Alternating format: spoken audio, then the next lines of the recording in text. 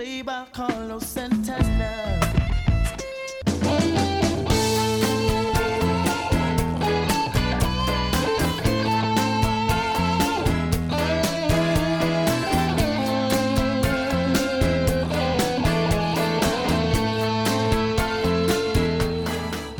Hello and welcome to episode 324 of the fabulous Peltoncast, sponsored by our friends at Pagliacci Pizza. I'm your co-host, Kevin Pelton. And I'm Tristan Carcino. And we are coming to you from Renton, Washington, home of the Super Bowl 48 champion Seattle Seahawks. But it's a semi-emergency pod here. It also is fitting that this is episode 324 because of the game that just happened in the house that Griffey built. It's the A-Rod/Griffey episode of the pod. An instant classic, an A-Rod/Griffey podcast because of the two teams who are participating also. It also checks out, yes. The Seattle Mariners outlasted the New York Yankees in 13 innings, 12 and a half of them scoreless. Finally, in what is tied for the longest baseball game this season, with the new rules putting a runner at second in extra innings, the longest scoreless game since they adopted those rules. Our savior, thy name is Luis Torrens. Did not expect it to happen. The only time he took the field the entire game. And then he gets Gatorade dumped on him at the end. Incredible. I've told you this so many times. Winning a game big, that's fun, right? But you have to see the darkness. And you know what we saw today? There were so many times that I was sitting there watching this game where I was like, it is going to fucking suck. We've invested so much time and energy and emotion into this game, and to lose it at the end of this, that is going to feel awful. But on the flip side of that, after investing that time and energy and emotion into a game, coming up with a W on a Luis Torrens base knock, that is what sports is all about. Baseball's fun. And Julio Rodriguez didn't even participate in this game. I was looking that for fun. him. I actually saw him a lot. Yeah, it was very very comforting every time I saw him. Where did you think he was going to be? I just like seeing him.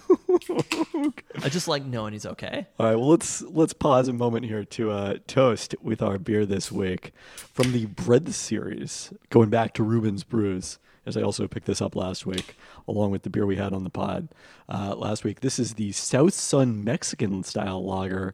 Thirst-quenching, balanced, and very refreshing Vienna Pilsner and flaked corn provide the light, smooth body with delicate Zaz hops, adding to a crisp finish. Luis Torrens is Venezuelan. Oh, there we go. Okay, not Mexican. No. I had to look. I had to check. It was a good choice. Yeah, I think so. And a toast while we're here, by the way, to Reuben's for their 10th anniversary with this, which they celebrated last Sunday with an event. So awesome for Reuben's. Their 10th anniversary as a brewery? I mean, I assume so. Or just this beer? No, not this beer. So the Mariners' drought has lasted. Their playoff drought has lasted 2 of Reuben's Brews' lives. That's correct. Wow.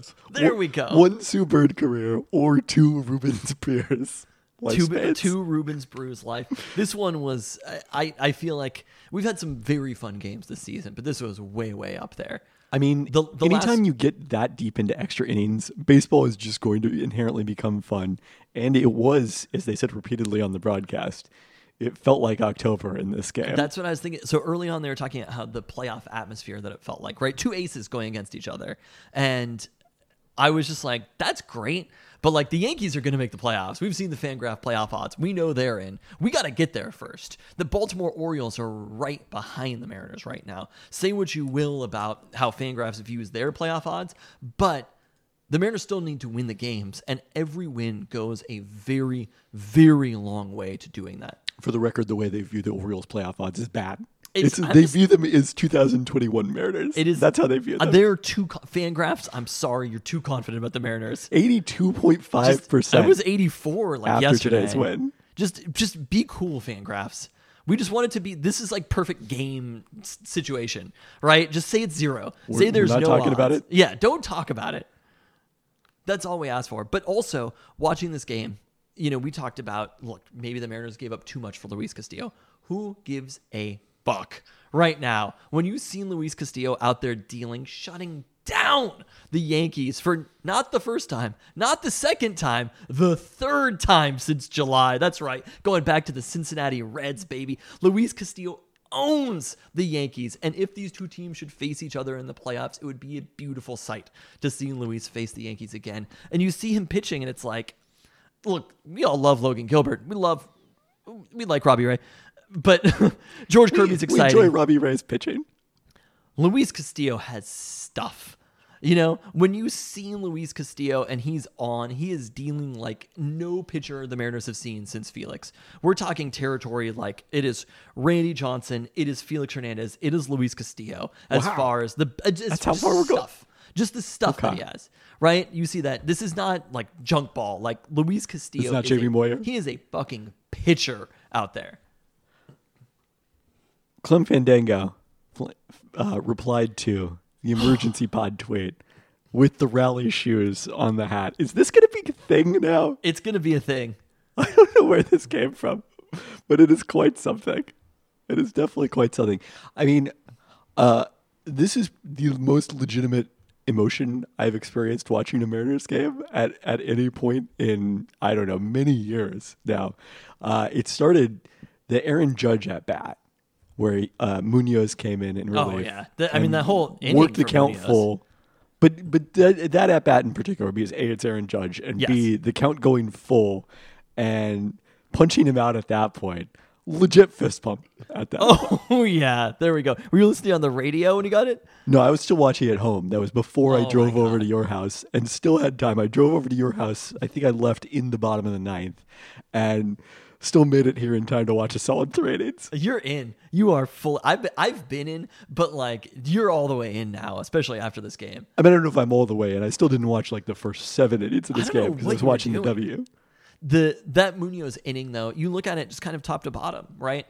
Like the Luis Castillo start, it doesn't get lost in all of this because he shut down the Yankees. They were scoreless heading to extra innings. He pitched 8. Garrett Cole only pitched 7, right? Luis Castillo still out dealing Garrett Cole every week. You see that, but then Not just Castillo. The Seattle Mariners. the Seattle Mariners.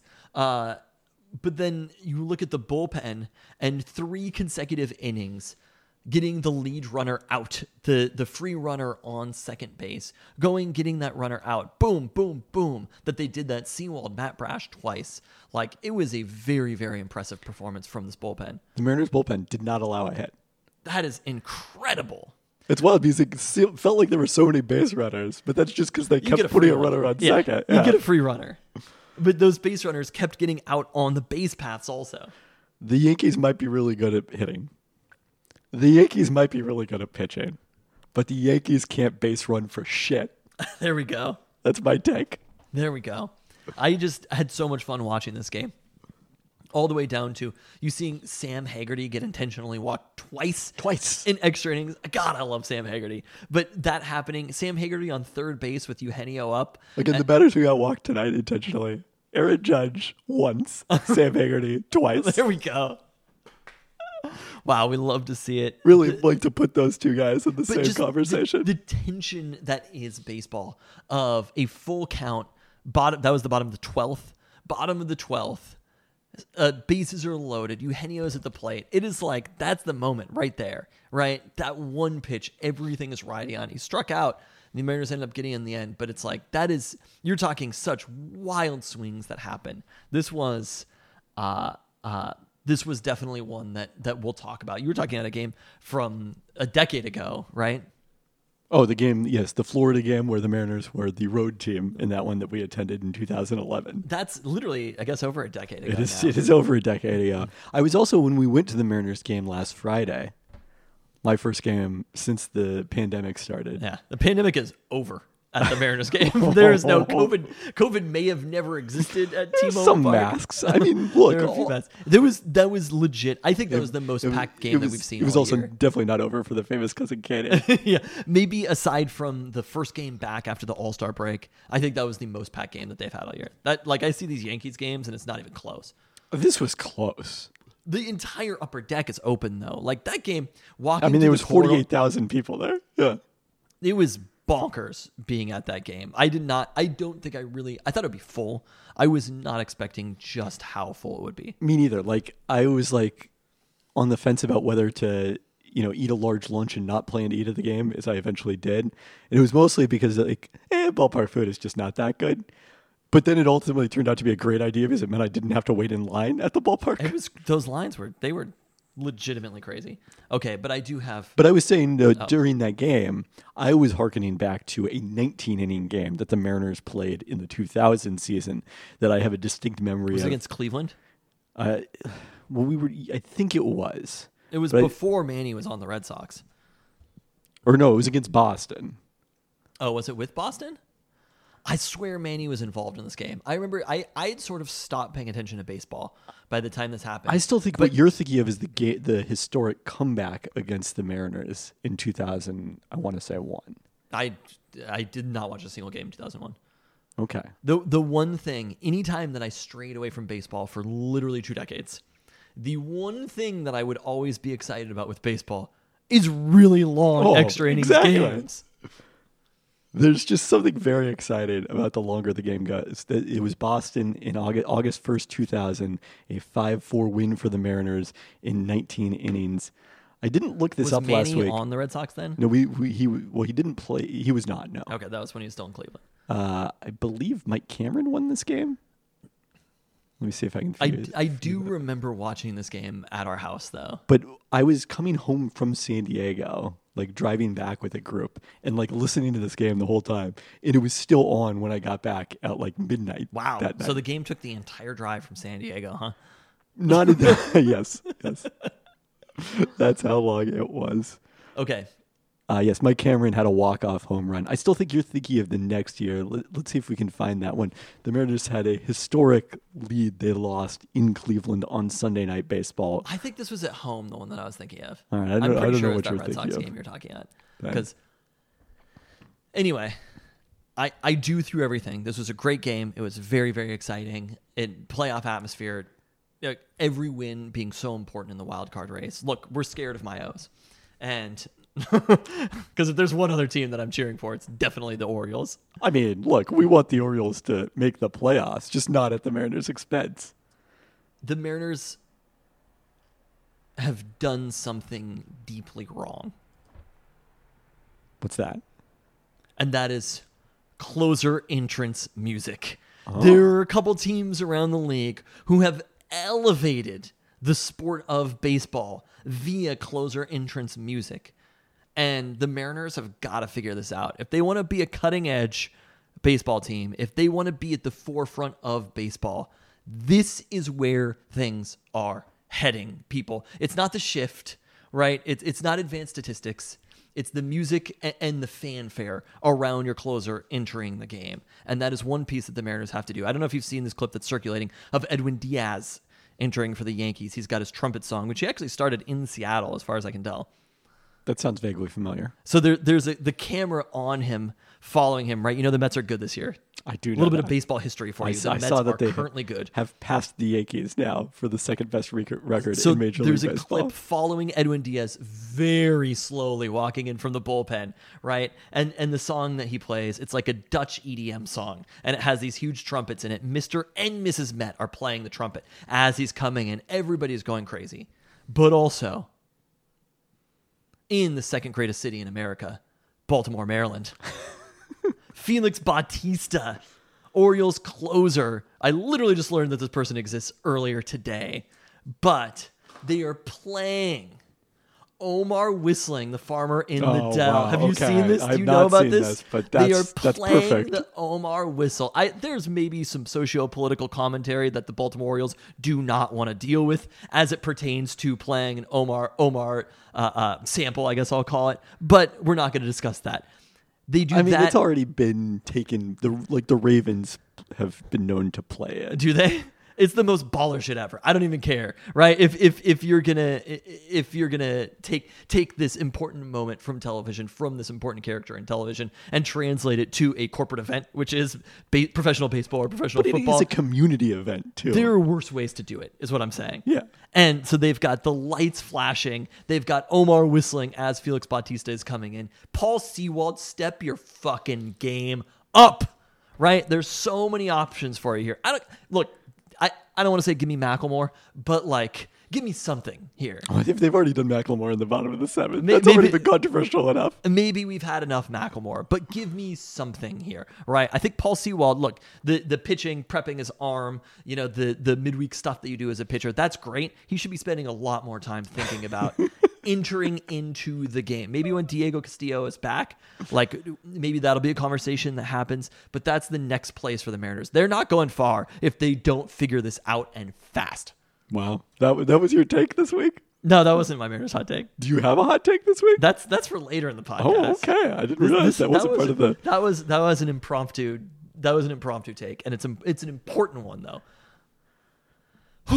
So should I save the rest of the Mariners section for later as well? Let's just come back to Okay. yeah. Do we have anything else on tonight's game?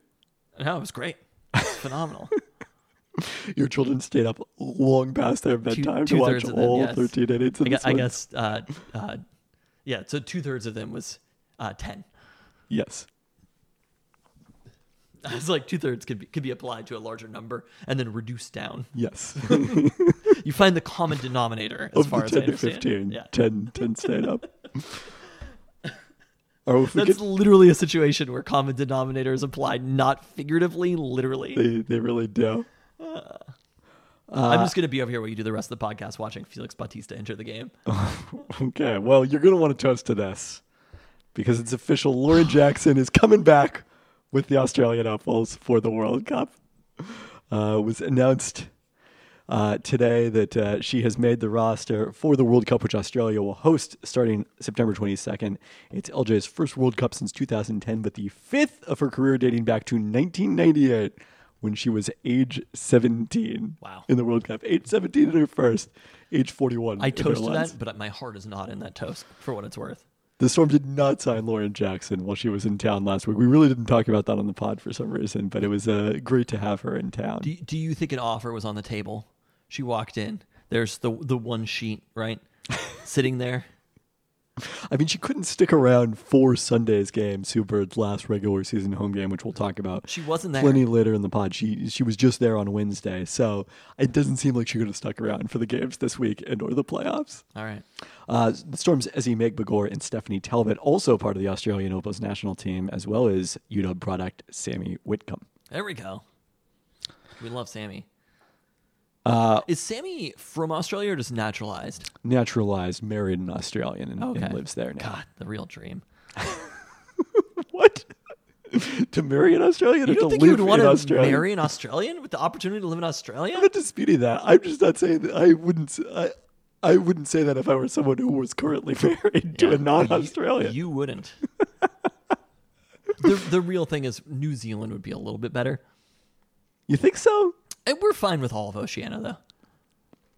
Prefer the Aussie accent to Maori the Kiwi. Islands. Is there any other place of Oceania?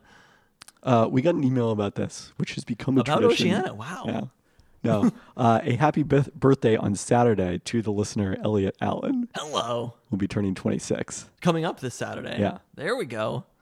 So, there. Yeah. Cheers. Elliot Allen, we got you the most exciting. Is Elliot's from Seattle, right? Yeah. We got you the most exciting Mariners win of the season. There you go. Lastly, here in this section, a first call for Peltoncast Fantasy Football 2022. Wow, I was thinking that you should mention that.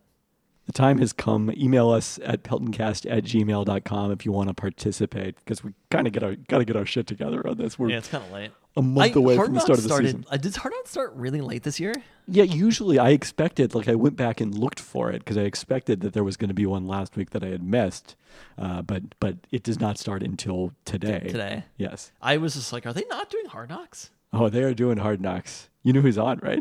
The Lions. Dan Yeah, Campbell. Dan Campbell. Yeah. I love that we're like, it's a tour to Dan Campbell Force.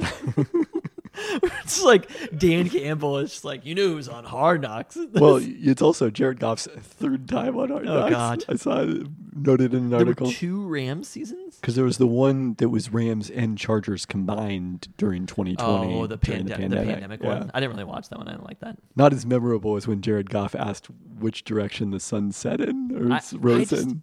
I didn't really want to be faced with the idea that there's a pandemic happening currently. Okay. It's why I told you I couldn't watch the the Top Chef, though, is like the post-pandemic Top Chef. It's just like I want to be in a situation like that Mariners game. You know, you either are like fully in it or you're fully not in it. I want to be like at that Mariners game, which is like this never happened, or fully acknowledge everything that happened, at least in media. Okay. I've been watching the rehearsal. I almost did a rehearsal-based takes. Are you aware of this? I'm aware of it. Okay. I've not watched it. It's a phenomenal show. One of the best shows on TV. We again have no search for Seattle's best barbecue this week. Eventually, you're going to eat some barbecue to go with the two places that I went to last week. I don't think I'm going to Ballard. Sorry. No, just no barbecue from Ballard can be the Seattle's best barbecue. That's it. Period. I think what we may do at some point is I'm just going to do some reviews of spots that I went to that I don't know that are actually going to be Seattle's best barbecue. So you don't necessarily need to go there. I'll just be the arbiter that they are not Seattle's best barbecue. That's fine. I'm fine with that. But I don't think I'm prepared to do that today. So we'll save that for a later date. Which brings us back to... And we're not... When do we talk Seafair? Is that going to be at the... That's going to be at the end, okay, right? Fine. Seafair always is at the end. Brings us back to your favorite segment. Don't burn yourself. We got Mariners hot takes coming at ya. I've threatened to do it. And this is a Sounders take. Oh, no. I'm sorry. But the Sounders are the new Mariners. Oh, no. Think about it. They were dominant for decades, and they never thought it would end. Upstart clubs from their region kept getting better, bringing in high-end talent, while they're overly relying on strategic tactics and haven't been able to develop an attacking player since the days of Caesar. Oh no. Actually, when you think about it, the Sounders aren't the new Mariners. They're the new Italian national team. Oh, no. That loss to Atlanta United on Saturday may as well have been to North Macedonia. I hate to break it to you. First it starts slipping, and then all of a sudden, it's gone. So, have fun with your CONCACAF Champions League trophy, Sounders fans. Look, I've been there too. Claim you're the best team in all of North America. We've said it a few times on the podcast. We had a few laughs about it, but deep down, you know it's not true. Because when the MLS playoffs roll around this year, much like Italy and Qatar, you're going to be watching from home. Wow. I don't even know what to do with this. But first off, I wanted to note that the Sounders are lucky because, unlike with Italy, their championship does qualify them for the Club World Cup. Oh, great. So they have made it into that one either way. Yeah, I don't think that the Mariners-Sounders comparison would be very good. I will say it feels like the Sounders have been... I didn't do it. I didn't do the Mariners-Sounders comparison. I know. It's good you steered away from that. The Sounders have been struggling ever since they played the Timbers, and I forget what the TIFO was that day. It was like the greatest team you've ever seen or something like that. Who said that? What is the TIFA? TIFO is the banner, basically, that they unfurl in the supporters section. You acting unfamiliar with this concept. I am. Well, I'm only familiar with banners for Sam Haggerty, which they're starting to show up. They're starting to pop up at T-Mobile Park. There was one today. I can't remember exactly what it said, but I think it said something along the lines of "Marry me, Sam Haggerty." Okay. Yeah, no, the Sam Haggerty love is real. Well, as it should be. It certainly is real in this household. When Sam Haggerty made the defensive play to save Matt Festa's inning. Huge moment. Oh, yes. For Italian Mariners fans. Or am I supposed to... Giorgio Chiellini's not playing in Seattle. Am I supposed to talk about the Sounders here now or the Mariners? Do you have more about the Mariners to say? I was just going to mention Julio's eligibility to return, but not expected to return Wednesday when he was first eligible to come off the injured list. But possibly this weekend when the Mariners start an all-AL West road trip in Texas, later visiting the Angels and the A's. Hope is that he will return on Friday. Yep. And in a place where he had fun in Texas last time, right? Before the All-Star break. It was obviously the Mariners swept the series, so it was very fun. But like Julio in particular had a very fun series. And you actually don't watch those games.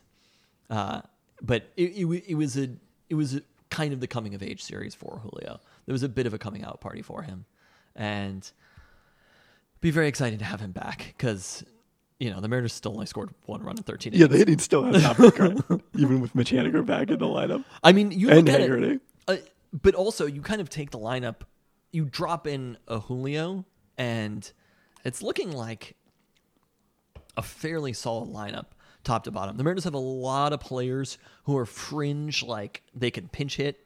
Like you don't really want to rely on them, but you kind of look at it and you're like, there's Santana, there's Kyle Lewis, there's Dylan Moore who's coming back. They have a lot of players who are very confidently MLB players. Taylor Trammell is rehabbing right now. I mean, they're going to have a roster crunch at some point here. It's like just Haggerty better not end up on the wrong side of that one. I do not think Haggerty is he is entrenched as the fourth outfielder at worst. He's a better player than Jesse Winker is right now. Maybe, the thing is they made a longer term investment in Winker, but Haggerty is a more important player on the field. Jared Kelenic, on the other hand. Yeah, don't think Jared Kelenick's going to be long for the major leagues in this stead. He was 2 of 21 since being recalled. Hey, there was that one homer off Garrett Cole. We'll always have that. We always will. What about Breakfast at Tiffany's? What about that Jared Kelenic home run off Garrett Cole? 2 for 24 because he went 0 for 3 tonight before being pinch hit for so that they could put the pitcher in the lineup, lose the DH. Which really did not seem like it was going to matter that the game was going to go that many extra innings, but lo and behold, that's what brought out Luis Torrens as the pinch hitter and saved the game. I think I remember the at-bat. Okay, Sounders front. As you mentioned, a 2-1 loss on Saturday at Atlanta United. Pretty brutal in terms of just how it went down.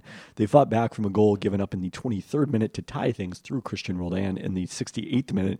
Game still even into second half stoppage time when Andrew Gutman scored from outside the box to win it late. I was listening to this one on the radio because I was driving around, and that was a pretty shocking outcome. Sounders had the better of play, according to the Soccer Parent announcer. Yes. Okay, good. Thank God. Who is it? Keith Costigan. All right. As long as they're British, I don't care. Sounders had the better of play according to the Soccer Power Index expected goals model. On the bright side, did see Raul Ruiz play the final 40 minutes of this match off the bench, his longest appearance since that Portland game and his re-injury.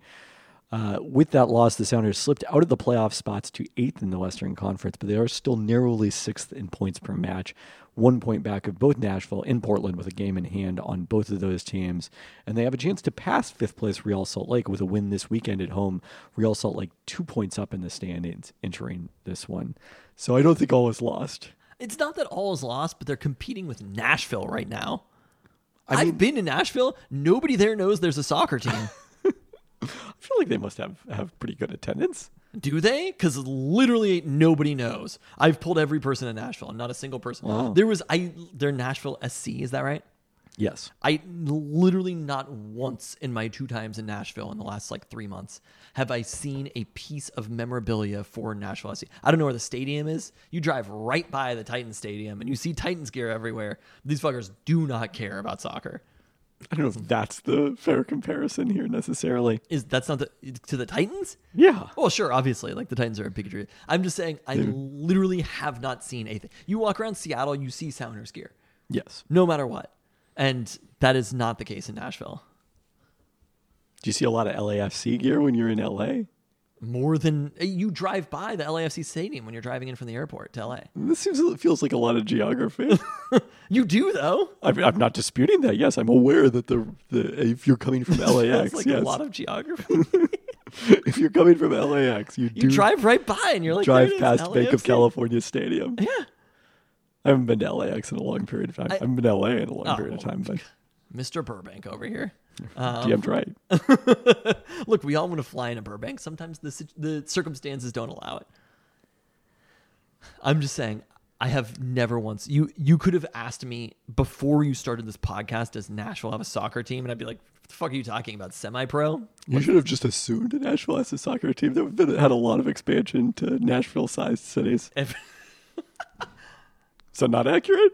No, the Nashville-sized cities. How dare you? Nashville's great. I'm just not saying anything negative about They Nashville. don't know they have a soccer team. Nobody's told them yet. Did you see any Preds gear when you were there? Oh, Preds are everywhere. Okay. It is hard to miss that arena. It is right downtown. Literally, I'm like going to Smashville. You know what I mean? There's places that I reference and I'm like, why do I call it that? I texted the other day Slam Diego because I was potentially going to book a trip to Slam Diego in October. Oh, there you go. And I was like, why am I calling it Slam Diego? Gotta get those playoff tickets. It's in October, that I'm going. But I was like, oh, I guess that was the thing that was invented relatively recently, like 2020 or whatever. They didn't know beforehand they had a baseball team. What an exciting discovery for the citizens of San Diego. They're like, the Preds are a big team in Nashville. They went to the Stanley Cup fairly recently. Aware. Okay. I'm just saying I don't remember specifically seeing Preds gear when I was there. Maybe I did. It's even just also like, I was like around a bunch of tourists the whole time. You walk along in the city and you see like the logo. I saw a lot of Chiefs gear since they were in town that weekend. Billboards and shit like that. Yeah. OL Reign. Next time I go, I'll look around, see if I can see any sign of Nashville SC. Make it a challenge. I truly will. If you remind me of this, I truly will think about. I'm trying to beat a Nashville as much as I can. OL Reign also suffered a 2-1 loss this weekend. That was at home against the Houston Dash. Megan Rapinoe, who came over from the Storm game where she was for the first half that tipped off at noon, made it to the Reign game that started at 3 and finished off a Kim Little cross in the 16th minute for her first goal of the season in just her third start to give the Reign an early lead. But Houston's Ebony Salmon, who has been on a tear lately, scored twice in a 3-minute span, the first of those from the spot, to put the Dash ahead for good in a frustrating first loss at Lumen Field for OL Reign, who again struggled to finish despite outshooting Houston 10-7 with a 6-3 advantage in shots on goal. Sunday Little's last match for the Reign is part of her loan from Arsenal this summer. The Wasps dropped the Reign to 6th in the NWSL standings behind 3 teams who all have played one fewer match, including Houston. So really important for them to get full points this weekend, hosting Gotham FC, which is now part owned by Sue Bird. Sue Bird owns a team that plays against her fiance's team in the NWSL. Wow. Very complicated rooting, cheering interests in this one for Sue. Gotham FC comes in 11th in the standings with a league worst -15 goal differential. I feel like there's like a Jay-Z line about Sue Bird owning the team. You think it's Gotham along the FC lines could of go 0 for 82 and look at you like that shit's gravy. They don't play 82 in the NWSL, so we're going to have to make some tweaks to that line. When did Gotham... That's the team in New York? Yes. Really, just a phenomenal name. Oh, yeah. Gotham FC. Yeah. Without question. Seattle Storm, as we mentioned, a sellout crowd on hand Sunday, the largest in franchise history, the largest ever for a sporting event at Climate Pledge Arena to honor Sue Bird's final regular season home game. Well, how are there more people than a Kraken match? Because in hockey, you don't have courtside tickets. The rink is much larger than a basketball court. What I wasn't sure about is why it was larger than the Gonzaga crowd, which was a sellout, but somehow they fit more seats in there for the Storm. So, but that game takes up a lot of space. That game saw Las Vegas play spoiler with a victory. After a slow start, Brianna Stewart scored a season-high 35 points and grabbed 10 boards to outperform her top MVP rival, Asia Wilson, who had 29 and 24 shot attempts. But Tina Charles was the lone other Storm player to score double figures, while 4 Las Vegas players had at least 15 points, and Chelsea Gray made some big shots late as the Aces pulled away. It still couldn't ruin the party. I mean, Sue Bird still took the microphone post-game. Honestly, I felt like it didn't matter. I was watching post-game, like I was sort of half in and out watching, and I truly did not know who won after the game. Well, Sue did joke about it during her post-game speech. I read about that she was like, I lost my first game here also. Yes. Which they showed the highlights of that one, and I got to say, I had forgotten how many empty seats there were at Sue Bird's debut. But it was literally like it was a party for Sue Bird. It was so much bigger than one game. Yes. Even a game that was important in terms of playoff positioning. There is still a good chance that Sue Bird will play another basketball game in Seattle that'll be more meaningful, though. Yes? We'll talk about that in a second. Okay. Yes. So she addressed the crowd that was kind of surprised pregame when they had her friends and family, including Rapinoe, line the hallway that takes the players out from the locker room to the court. and was greeted by all of them. I mean, it was really just an incredible day. Like I got there. This was a noon tip off. I parked at about 9:30 to be there early, right when the doors opened to media. And there was already, Storm fans everywhere, a line to get in the arena at that point, an hour before the doors opened to the general public. And it was just an incredible atmosphere. It was really like a finals game is the only thing I could compare it to in terms of that's the only time that we've had full sellouts in Storm history was back in the 2004 finals when they won their first championship, the first for Seattle in 25 years. They didn't after that. No, even the times that they made the finals. It's the only time I've ever been to a finals game. Yeah. So. I thought it was pretty impressive. I thought it was very impressive how much Seattle has rallied around Sue Bird and what she's contributed to the city and to basketball in the city in these last 20 years. I honestly was a little bit surprised at the atmosphere, and when you told me that it was a full sellout, the entire arena and then the entire lower bowl for the previous game, it was like, this is a big deal. Sue Bird is, when you look at the time span over that, obviously like the magnitude of Russell Wilson is very, very huge, right? But like, I think Sue, outside of Russell Wilson and the impact that she had on the city, is probably the most important athlete in the city of Seattle in the last 20 years, which I can't imagine another city, maybe Diana Taurasi is the only one that I can think of, right, who would have even similar magnitude. I have no idea what the on-the-ground feeling is in Phoenix, but I can't imagine a WNBA player having that kind of impact on the community that Sue has had in Seattle. Yeah, and I mean, I think that, like I said, there was a lot of empty seats at that first game. So even though Seattle has been a great town in terms of supporting... For the record, there are a lot of empty seats still at other games. Sure. But it was like the first game of the season, the first game that she played as a number one pick. You would have expected that one to actually be a much bigger deal. And Seattle has been historically, a place that has supported women's sports, but Sue's presence and the amount the Storm has won, and let's include Lauren Jackson, who was a huge part of that as well. And Brianna Stewart now, and a variety of other players and coaches who have come through here. But Sue's the constant, and that was the other thing about it was, I might have mentioned this last week. It really was kind of a celebration of Storm history in a way, because Sue touched every element, every period of Storm history. So you had, players who came back. They were like a team for 5 years before Sue, right? No, 2. To only 2 years. Yeah, wow. It was the third year of existence. So you had... That's it. That's the entire fucking... Who was this? Lindsay Starbird? No. Kate Starbird. Kate Starbird was not with the Storm. She was with the Reign. Oh, okay. She did play for the Storm, but during Sue's rookie season, they traded for her. So you had they did a great job of bringing players back and coaches, and had them from all the championships teams. So there was players from 2004 who didn't play here after that, have not played here in 18 years. And then there were players who played here within the last couple of years on the 2018 championship. Betty Lennox was there. Yes. Betty Lennox and her brother were both there in full effect. It was great.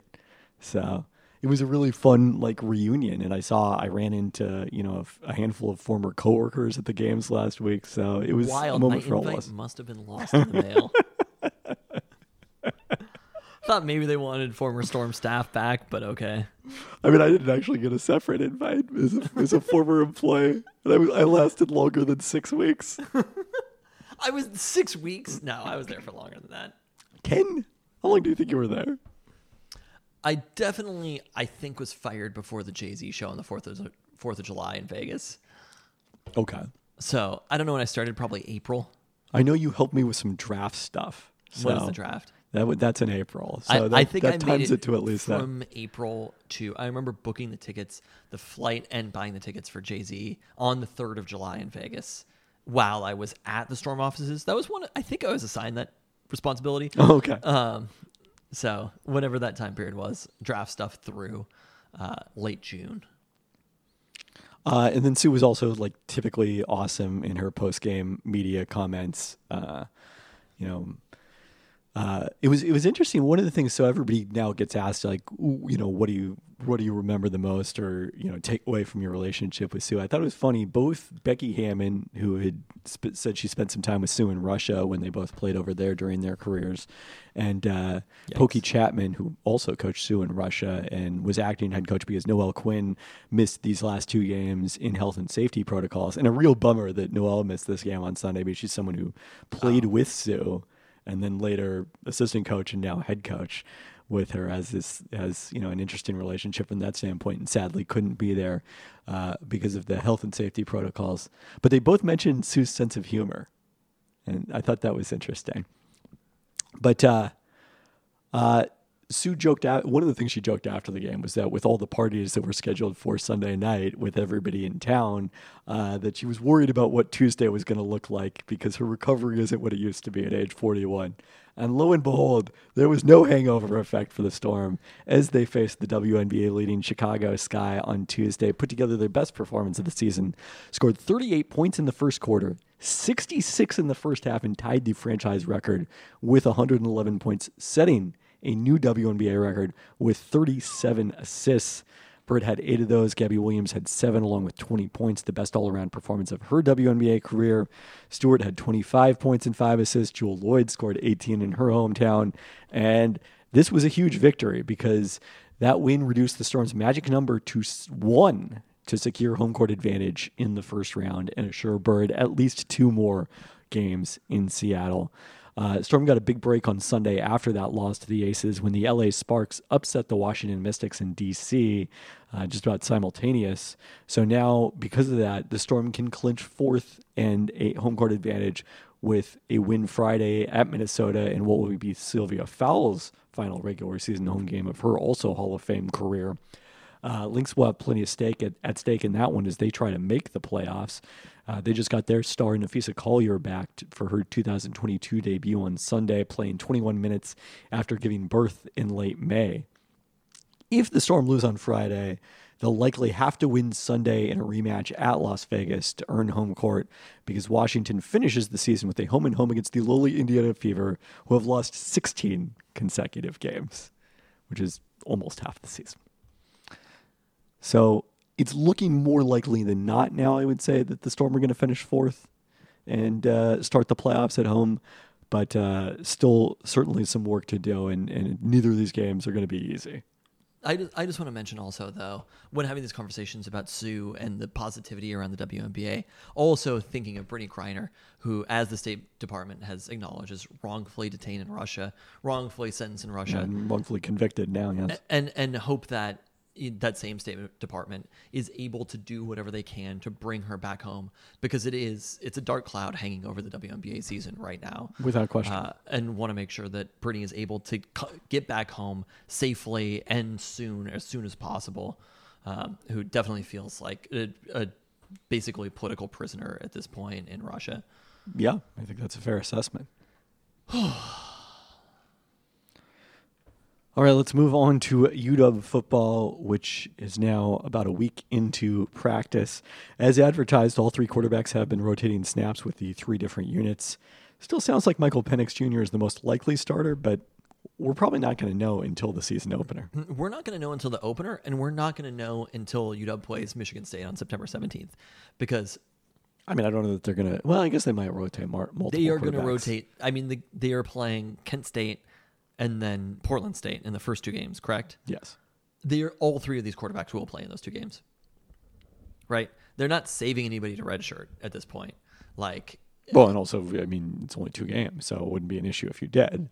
I mean, I suppose the other reality is if, say, Michael Penix Jr. being the most likely quarterback, if he were to play every single snap of those first 2 games, we know who the starter is. But I think, or at least to play, ideally. You play the first couple, 3 quarters, and then give way to. I think there's some a good backups as the chance starter. that I think the most likely expectation is that Michael Penix, and the reality is he's the most experienced starter, and he's the most experienced starter under Kalen DeBoer. So I think you should obviously go into the season assuming that Michael Penix is the starter, as somebody who Kalen DeBoer has a past relationship with. And Ryan Grubbs. Was Ryan Grubbs at Indiana also, or just Kalen DeBoer? Just Kalen DeBoer. I believe Grubbs picked up at Fresno State. I think so. Okay.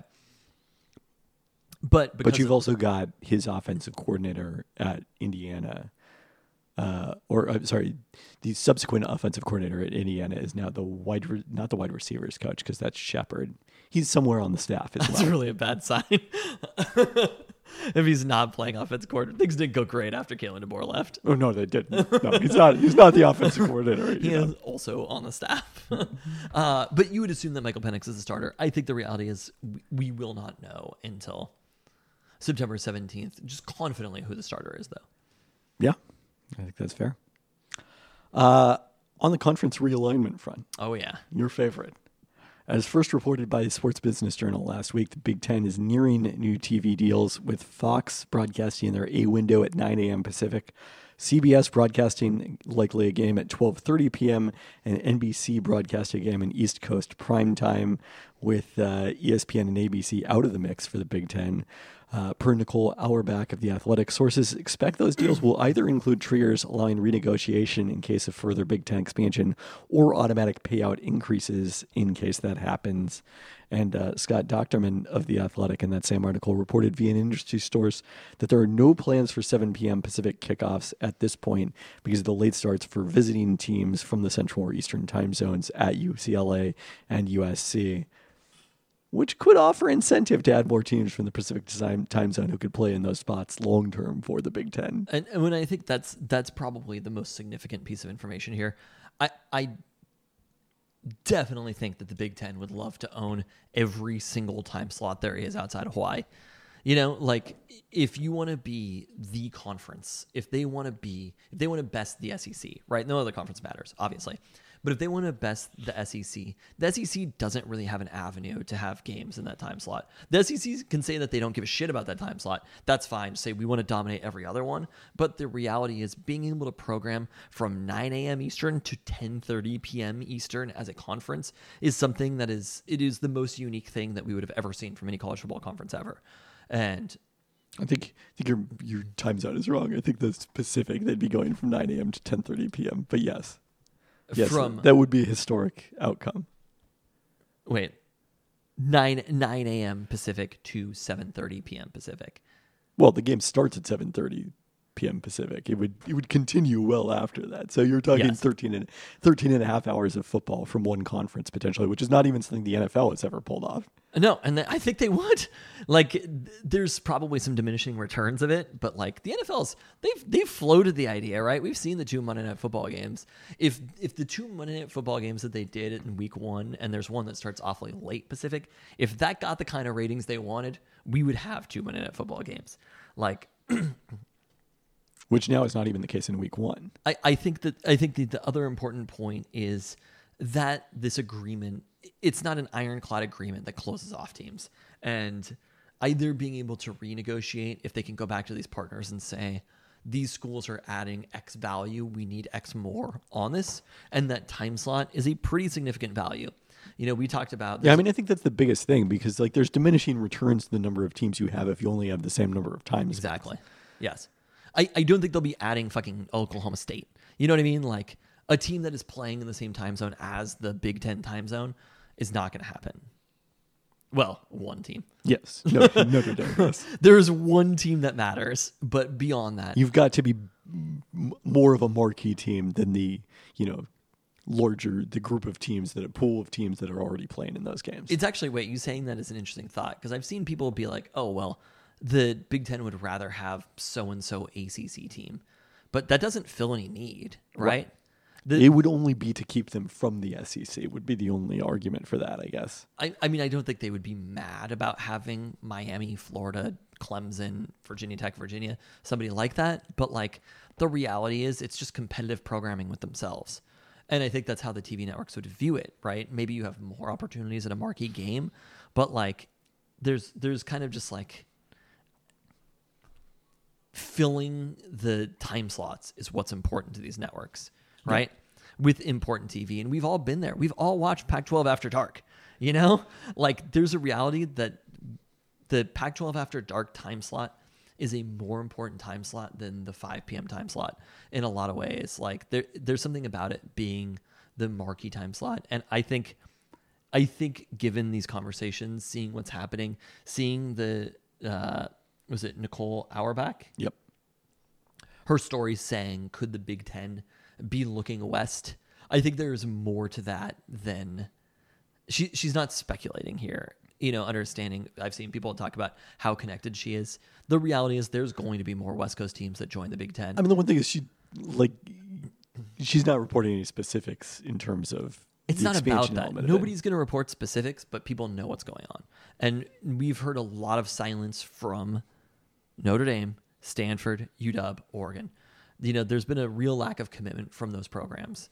And I think what we're going to see, and this I still believe this is a good thing for UW. There's some bad things to it. I think losing the Pac-12 or losing whatever it is, whatever you want to call it, the Pacific Coast Conference, and that relationship with Wazoo in particular, I think is a bad thing. But the reality is, which hasn't happened yet, by the way. If it were, I'm saying this is a thing we should want to have happen. I think it's less bad than a lot of other scenarios. The Big Ten, and looking at the TV deal, the kind of money that's coming in, knowing that conferences are just TV rights, right? We've talked about this a million times, that they are TV rights organizations. You want to be in the best TV rights organization, and that's the Big Ten. It's not the SEC.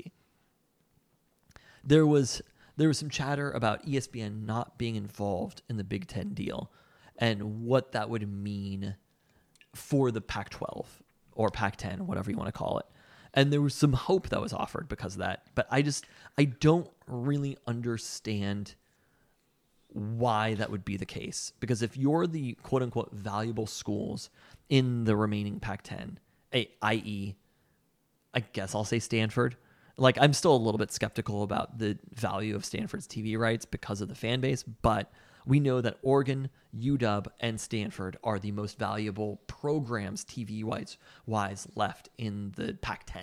And Stanford also, from a Big Ten specific standpoint, brings the cachet of their rivalry with USC and their rivalry with Notre Dame. I'm talking specifically to ESPN wanting to invest in the remaining Pac-10.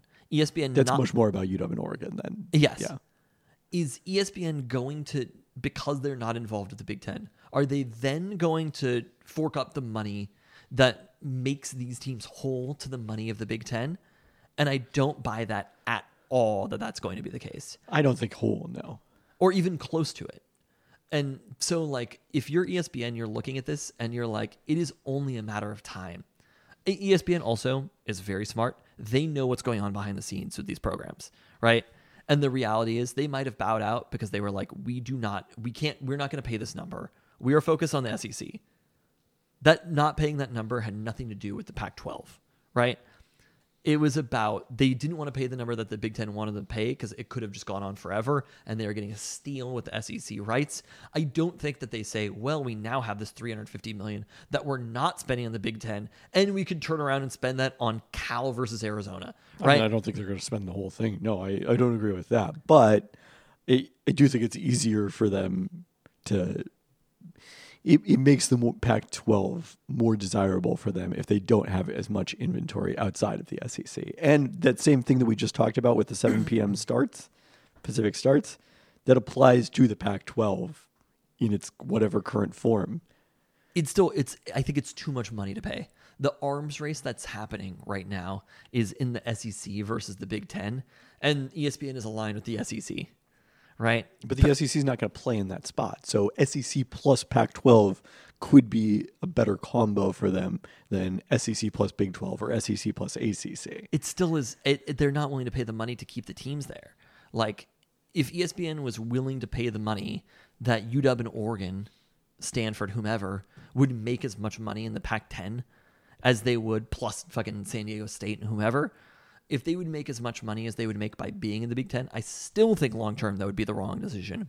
But then maybe they would consider it. I just cannot conceive a way that that's going to happen. And I think the reality is they know that these schools will always be that 7:30 p.m. slot is part of the arms race. And I think they know that the Big Ten has the inside shot at that right now. And that Fox has the inside shot at right now. They don't want a small piece of the pie. They want the whole pie. Yeah, and certainly the Pac-12 becomes a lot less desirable without USC and UCLA in the mix. A lot of people saw it as a good thing for the Pac-10, whatever you want to call it. I did not see ESPN bowing out of these negotiations as a positive for the Pac-10. I guess we'll see. But I'm still my base perspective is that within the next who knows how long, 2 years, that UW will be in the Big Ten.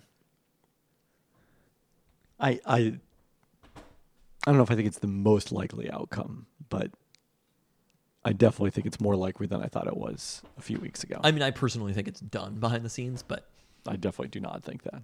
I think it is. I think there are indications being made behind the scenes that is something that they want. And I think the idea that the Big Ten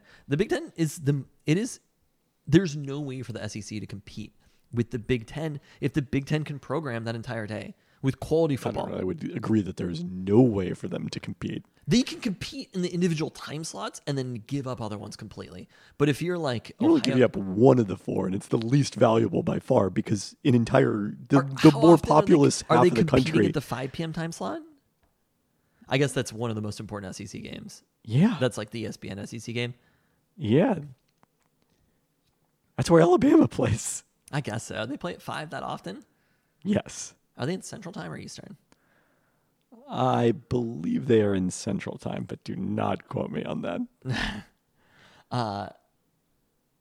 It's a lot of places to compete though, and it's a lot of I don't know. Yeah, I mean they are bringing on Texas and Oklahoma. It would give the Big Ten one thing that the SEC didn't have. Yes, I think that's a better way to put it. Because they're both able to play at every other 9, 12, 5, 7, and then 7:30 is the one place that they're not. And we've gotten no indication that the SEC is interested in realigning to the West Coast. Yes. So I personally don't understand why they haven't. Maybe it's just lack of interest from the West Coast teams. As I told you earlier, offline, I think it's hard to have your slogan be "It just matters more" and have Stanford. It just means more here. In your, they are central time zone.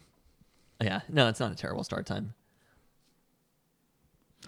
Let's talk about the Seahawks, who played a mock game Saturday at Lumen Field, and Drew Lock was the star, going 18 of 27 for 185 yards and a touchdown. Geno Smith went 10 of 19 for 94 yards. This despite the fact that Locke had the higher degree of difficulty largely quarterbacking the second unit offense against the first team defense, while Smith primarily had the reverse situation going against the second team defense with the first team offense. Still, Pete Carroll said Tuesday that Geno Smith will start Saturday's preseason opener at Pittsburgh.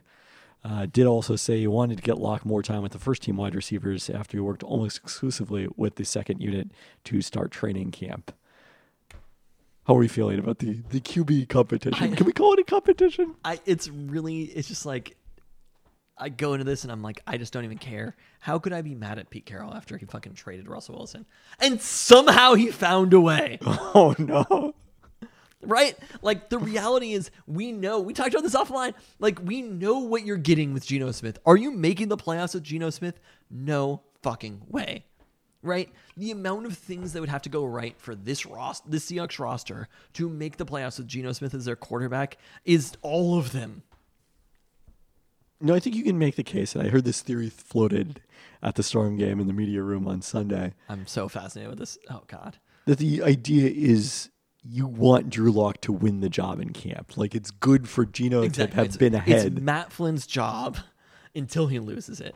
I mean, I don't think it's exactly that situation. Drew Lock is not coming out here and tearing things up like Russell Wilson did in the 2012 preseason. 27, 187 yards of the touchdown.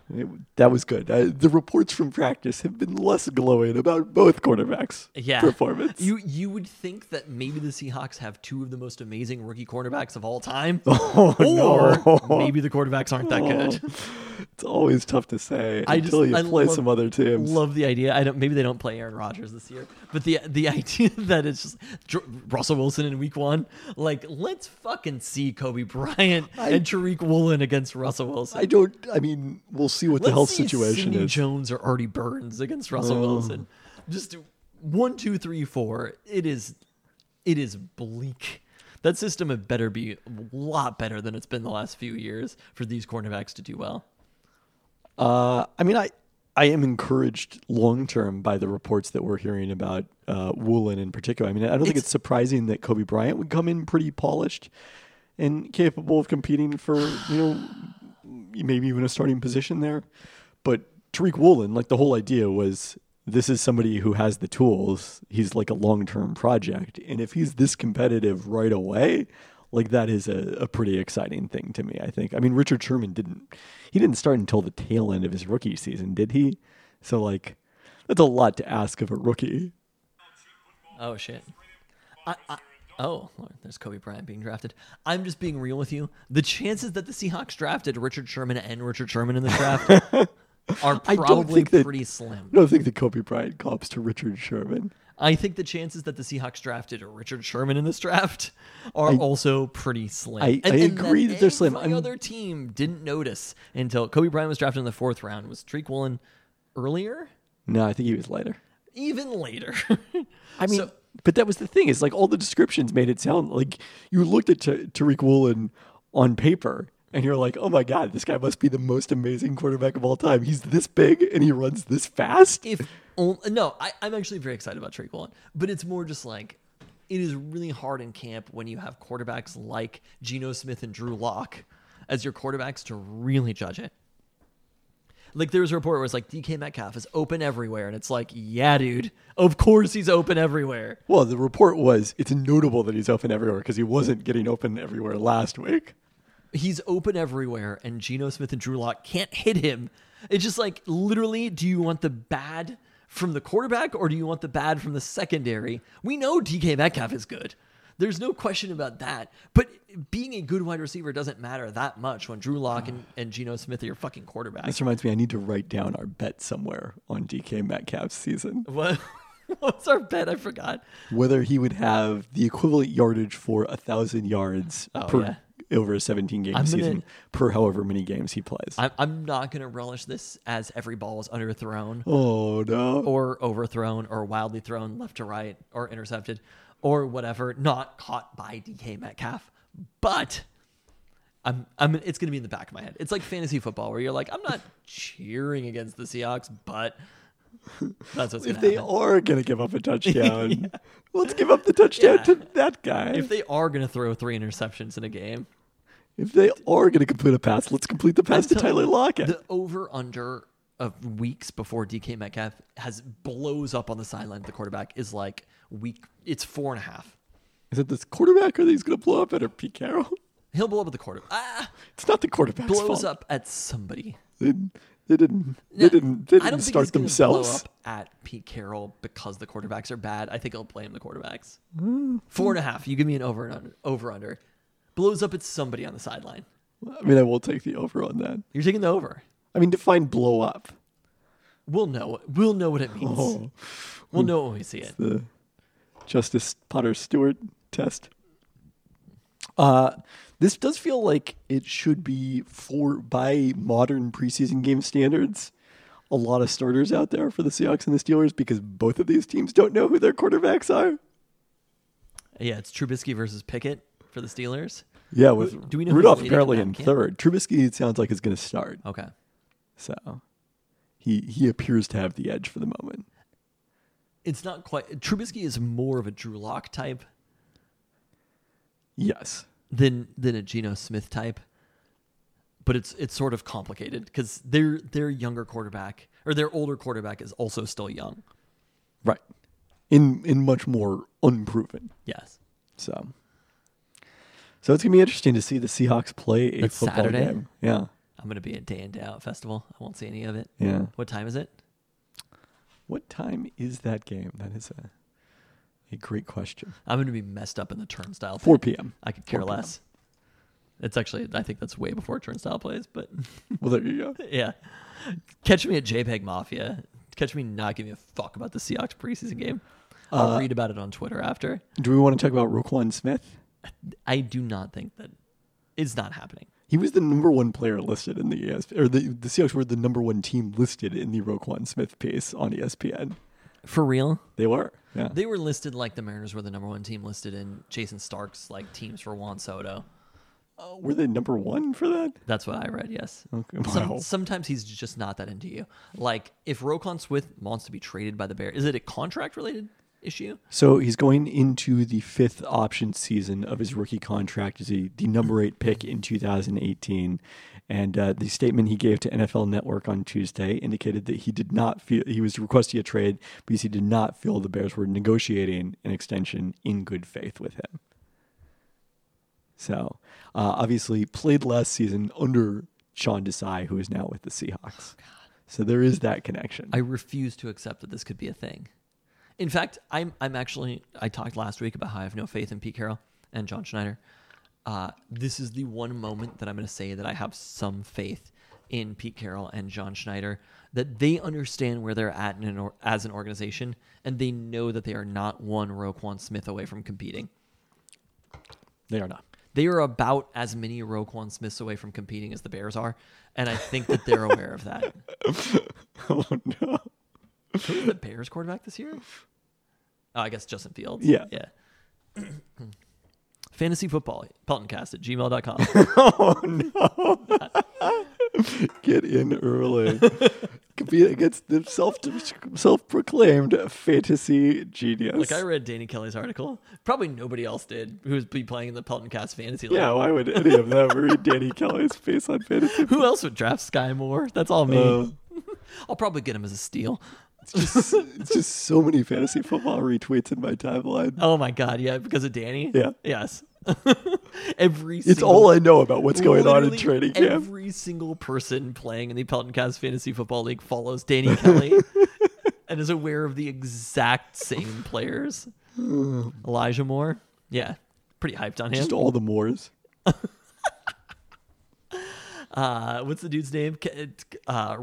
Roger Dubs for the Doubs. Yeah. I don't know. I made up his first name. Something Dubs for the Packers. I learned of him today from Danny Kelly's piece. Pretty hyped on him. Lifelong fan. But that is Romeo Dubs. Hey, I was not that far off. Still not sure that Dubs is how Doubs is pronounced. That seems like Doubs to me. No. There's like a thing that clarifies how it's pronounced. Oh, you mean a pronunciation guide? Yeah, by Danny Kelly. They're okay. Yeah, it is pronounced Dubs. In the piece. Right. God damn it. I fucking went out of my way to scroll through that story. All right, I missed it. Yeah, that's third Pelton brother, Danny Kelly. Do you think? It is. Anyway, Roquan Smith is not getting traded to the Seahawks. Should we talk about Seafair? I'm still really... I never thought that I would rally around Drew Lock this much. But, like, I feel like Drew Lock is... Pete was just like, this mock game is really going to matter a lot. He said that. He did. And then the mock game doesn't seem to have mattered at all. I don't know if I would say it hasn't mattered at all, because he's definitely like getting more opportunities with the first team than he was before.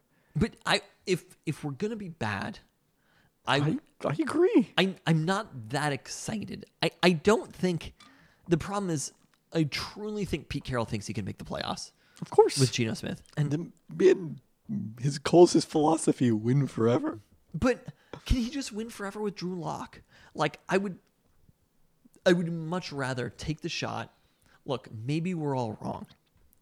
We know we're not wrong on Geno Smith. There's no chance. Geno Smith is definitely not Ryan Tannehill. We can agree on that. I think it's like 98% chance that he's not Ryan Tannehill. Or whomever, right? Yeah. Like, I don't know who else the aged quarterback, Doug Flutie. Like... But Geno Smith, like, if you need to play 3 games because Russell Wilson is injured, great. Yeah. Top notch. Yeah. Do we have Russell Wilson? No, no, not anymore. But he was still on the video for Super. So that's the connection. I heard he got booed, dude. I was straight up. Is that for real or no? I was at the arena. I didn't notice him getting booed. Okay. So I don't know. Okay, I'm going to treat that as fake. I think it was sort of... I'm sure there were some boos there. I don't think it was like the majority of the arena. Every person who is mad at Russell Wilson is on the list. I mean, I agree with that. Okay? Russell Wilson did nothing wrong. Let's make that clear. The only people who are wrong here were the people who did not give him an offensive line and did not invest in the offense his entire time here, who basically went out of their way to make Russell Wilson's life and job as hard as possible. Imagine your job. Imagine your fucking boss every single day is going out of their way to make your job and life as hard as possible. And then when you're not successful at it, goes out of their way to blame you for that. I don't know if I would say that. They talk about how they're going to really get you to the next level of doing your job, but that next level never really seems to come because that next level seems to involve having George Fant as your left tackle. And then when George Fant gets injured, that next level seems to involve Tyler Columbus? I don't know. Tyler Columbus. It's been a while. Look, I would have quit my fucking job too. You would look for a new one. Anyway, you probably moved to a new house on a new hill, and Russell Wilson moved to a very, very large hill. But I was skeptical about it. But every Seahawks fan who boos Russell Wilson is on the list. I 100% agree. Do you see the person who is just like capping for DK Metcalf as the most important athlete in Seattle? I did. And I was like, oh, okay. DK is a wonderful player. No like disrespect to DK Metcalf. Love DK Metcalf, but like, and obviously he's like if you're relative to the NFL right now, DK Metcalf is probably a better player than Julio Rodriguez is right now. It's just that Julio Rodriguez is 21. First of all, how dare you? Second of all, also neither of them are near remotely in the same ballpark of as good as Breanna Stewart. Well, yes, and Julio Rodriguez is not relying on DK or on Drew Lock to help him out. I think that's kind of the bigger issue. And also didn't have a very good year last year. Yeah. I mean, it was an exemplary season. I love DK Metcalf, but I'm not going to be at the top of the list of people who are saying that DK Metcalf is one of the most important athletes in Seattle right now. We'll see. I guess we will. To me, one of the most important athletes in Seattle right now is Jimmy Shane, baby. Oh, well, Jimmy Shane had a good Saturday at Seafair as it returned for the first time since 2019. Boat racing on Lake Washington. Saturday, there were 3 two-boat match races in the morning, followed by a last chance heat to decide the 4 spots in the final, which was won easily by Jimmy Shane in his home straight with me in attendance. Oh, wow, you were there. It was on Saturday. Oh, yeah. Okay. Yeah. Had a tough time with things on Sunday. I didn't understand what you were saying. When I was not there because Superbird's last game was going on. In the first heat of racing on Sunday, Shane was one of 2 boats to jump the gun for that heat, which was won by J. Michael Kelly in the U9 Boitano Homes. Shane then won the second heat of the day. In the final, Shane settled for the outside lane with the aim of bringing the most boat speed to the starting line. Usually that's the safer, more conservative move because if you're trying to fight for one of the inside lanes, you risk either getting disqualified for going too slow before the start, which is a very confusing penalty sport of all time. Really has ruined things. 2 boats ended up getting disqualified. Dave Villwock got disqualified as well as the U11. For the final for violating the 80-mile-an-hour rule before the start. Usually you're safe when you're on the outside, and it looked like Jimmy Shane had it nailed at the start, but he was 1 boat length over the line at the start, jumped the gun, and by the time he got that word over his radio a couple laps into the race, when he was way ahead of everyone, pulled to the outside, slowed down, and that allowed J. Michael Kelly to win it on the water, the second consecutive Seafair win for J. Michael Kelly going back to 2019 in a different boat. Previously, he was in the U12 Graham Trucking, now in the U9 Boitano Homes. It's the 4th consecutive final in Seattle that Jimmy Shane has lost due to penalty. Oh, wow. Of some sort. Okay, let me just ask you a question here. Yeah.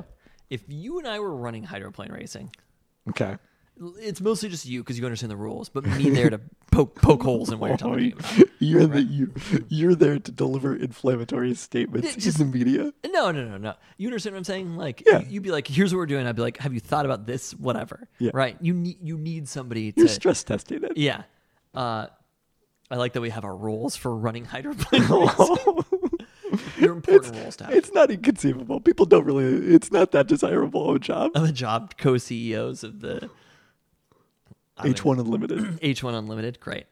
Which we're probably going to rename. Oh, we are? Yeah. All right, let's fucking get it. And more races in Qatar. I don't think so. How are we restructuring hydroplane racing? Because right now it seems pretty broken. Yeah. I mean, obviously, we need more boats. But like these rules, like you don't want the boat that is leading on the water to basically not count. Correct. I don't know quite what the solution is with the 80-mile-an-hour start. I mean, one possibility is you just take away the fighting for lanes, because that's what causes all of these rules, is that they're trying to fight for lanes. And what it essentially means They initially is did the assigned lanes, right? Back in the day. Why did they decide to move away from so when we first started watching hydroplane racing in the early to mid 90s, they were doing a really unusual thing where they did not have a clock. The boats went around and then they determined, like, are they close enough to each other? And then we're going to give them the green flag. Otherwise, they're going to go around again. Okay. I didn't know that was the case. Which was not a great idea. Mm-hmm. Then they moved to, we're going to assign lanes, we're going to pick lanes, but there's going to be a clock, and, you just got to be at the start line at 0. Yeah. As close to it. So that, that at least allows some driver skill. Yeah. The question is how you assign lanes in a way to make things competitive, because obviously if you having the inside lane, it's different. This is what makes boat racing different than motorsports, is the difference in lanes is like a huge amount over, a 2-mile course, when you can't you can't, there's no rubbing in hydroplane racing. In car racing, it doesn't matter that much. Yeah, because you get overlap really easily. There's not a giant rooster tail coming back out of the back of a car, so you can drive right behind another car, just around them and go in front. You can't do that in hydroplane racing. You can shake and bake. Yes. Yeah. Okay. Yes. Got it. I watched the movie Days of Thunder last week. Oh. Okay. So now I'm an expert in NASCAR. Okay. Yeah. So that's the challenge, is like, how do you do it so you put the best boats kind of towards the outside to make it more fair? You don't think inverse points make sense? I mean, you could do that. It's too much of a punishment. It could be like golf, I guess. Tell me more. I don't know what's going on in golf. Not actually like golf, but like you play whoever's the farthest from the hole plays. Like that concept. Okay. Yeah, and you could do that with picking lanes. I mean, I think that's when probably you the best way to golf, you kind of lost me there for a second. Yes, I just meant in order. Like golf.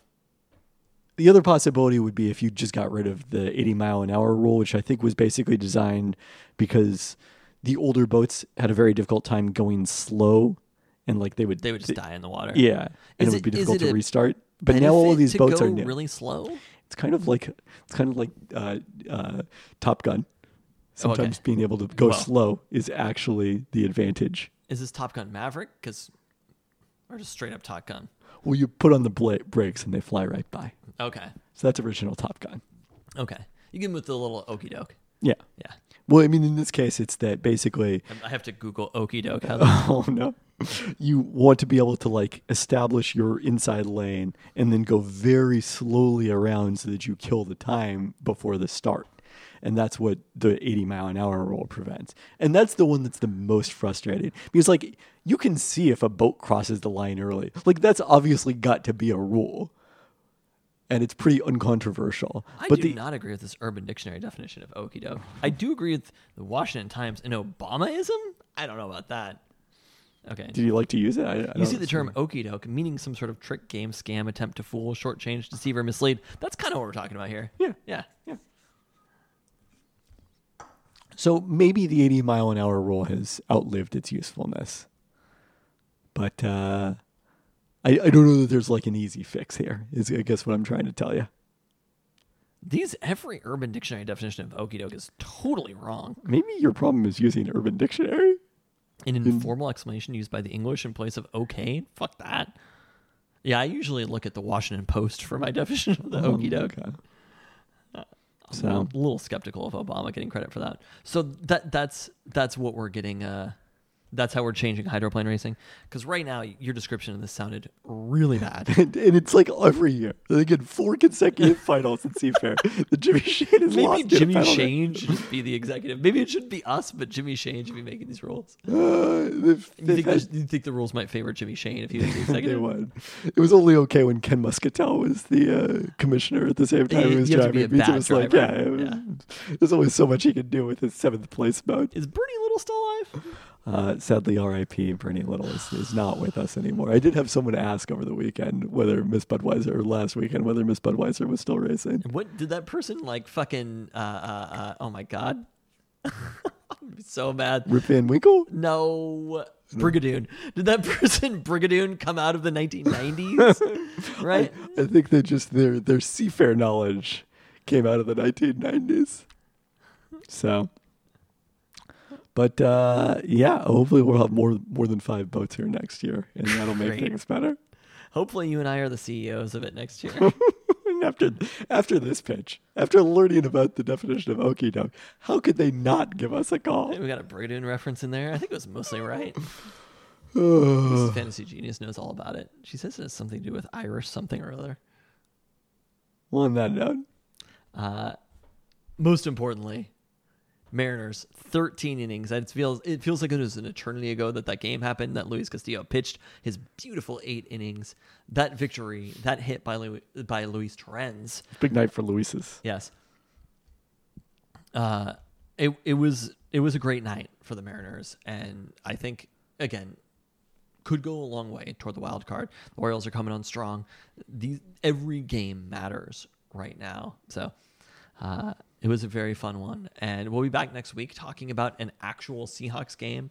I'll be talking about the pit at Turnstile and JPEG Mafia. I'll be previewing the WNBA playoffs. There we go. We're getting into it. This is the Peltoncast season now. We'll see whether the Sounders have lost to North Macedonia. I think they will. They would. Yeah, I mean, yes. And on that note, Thanks for listening. thanks.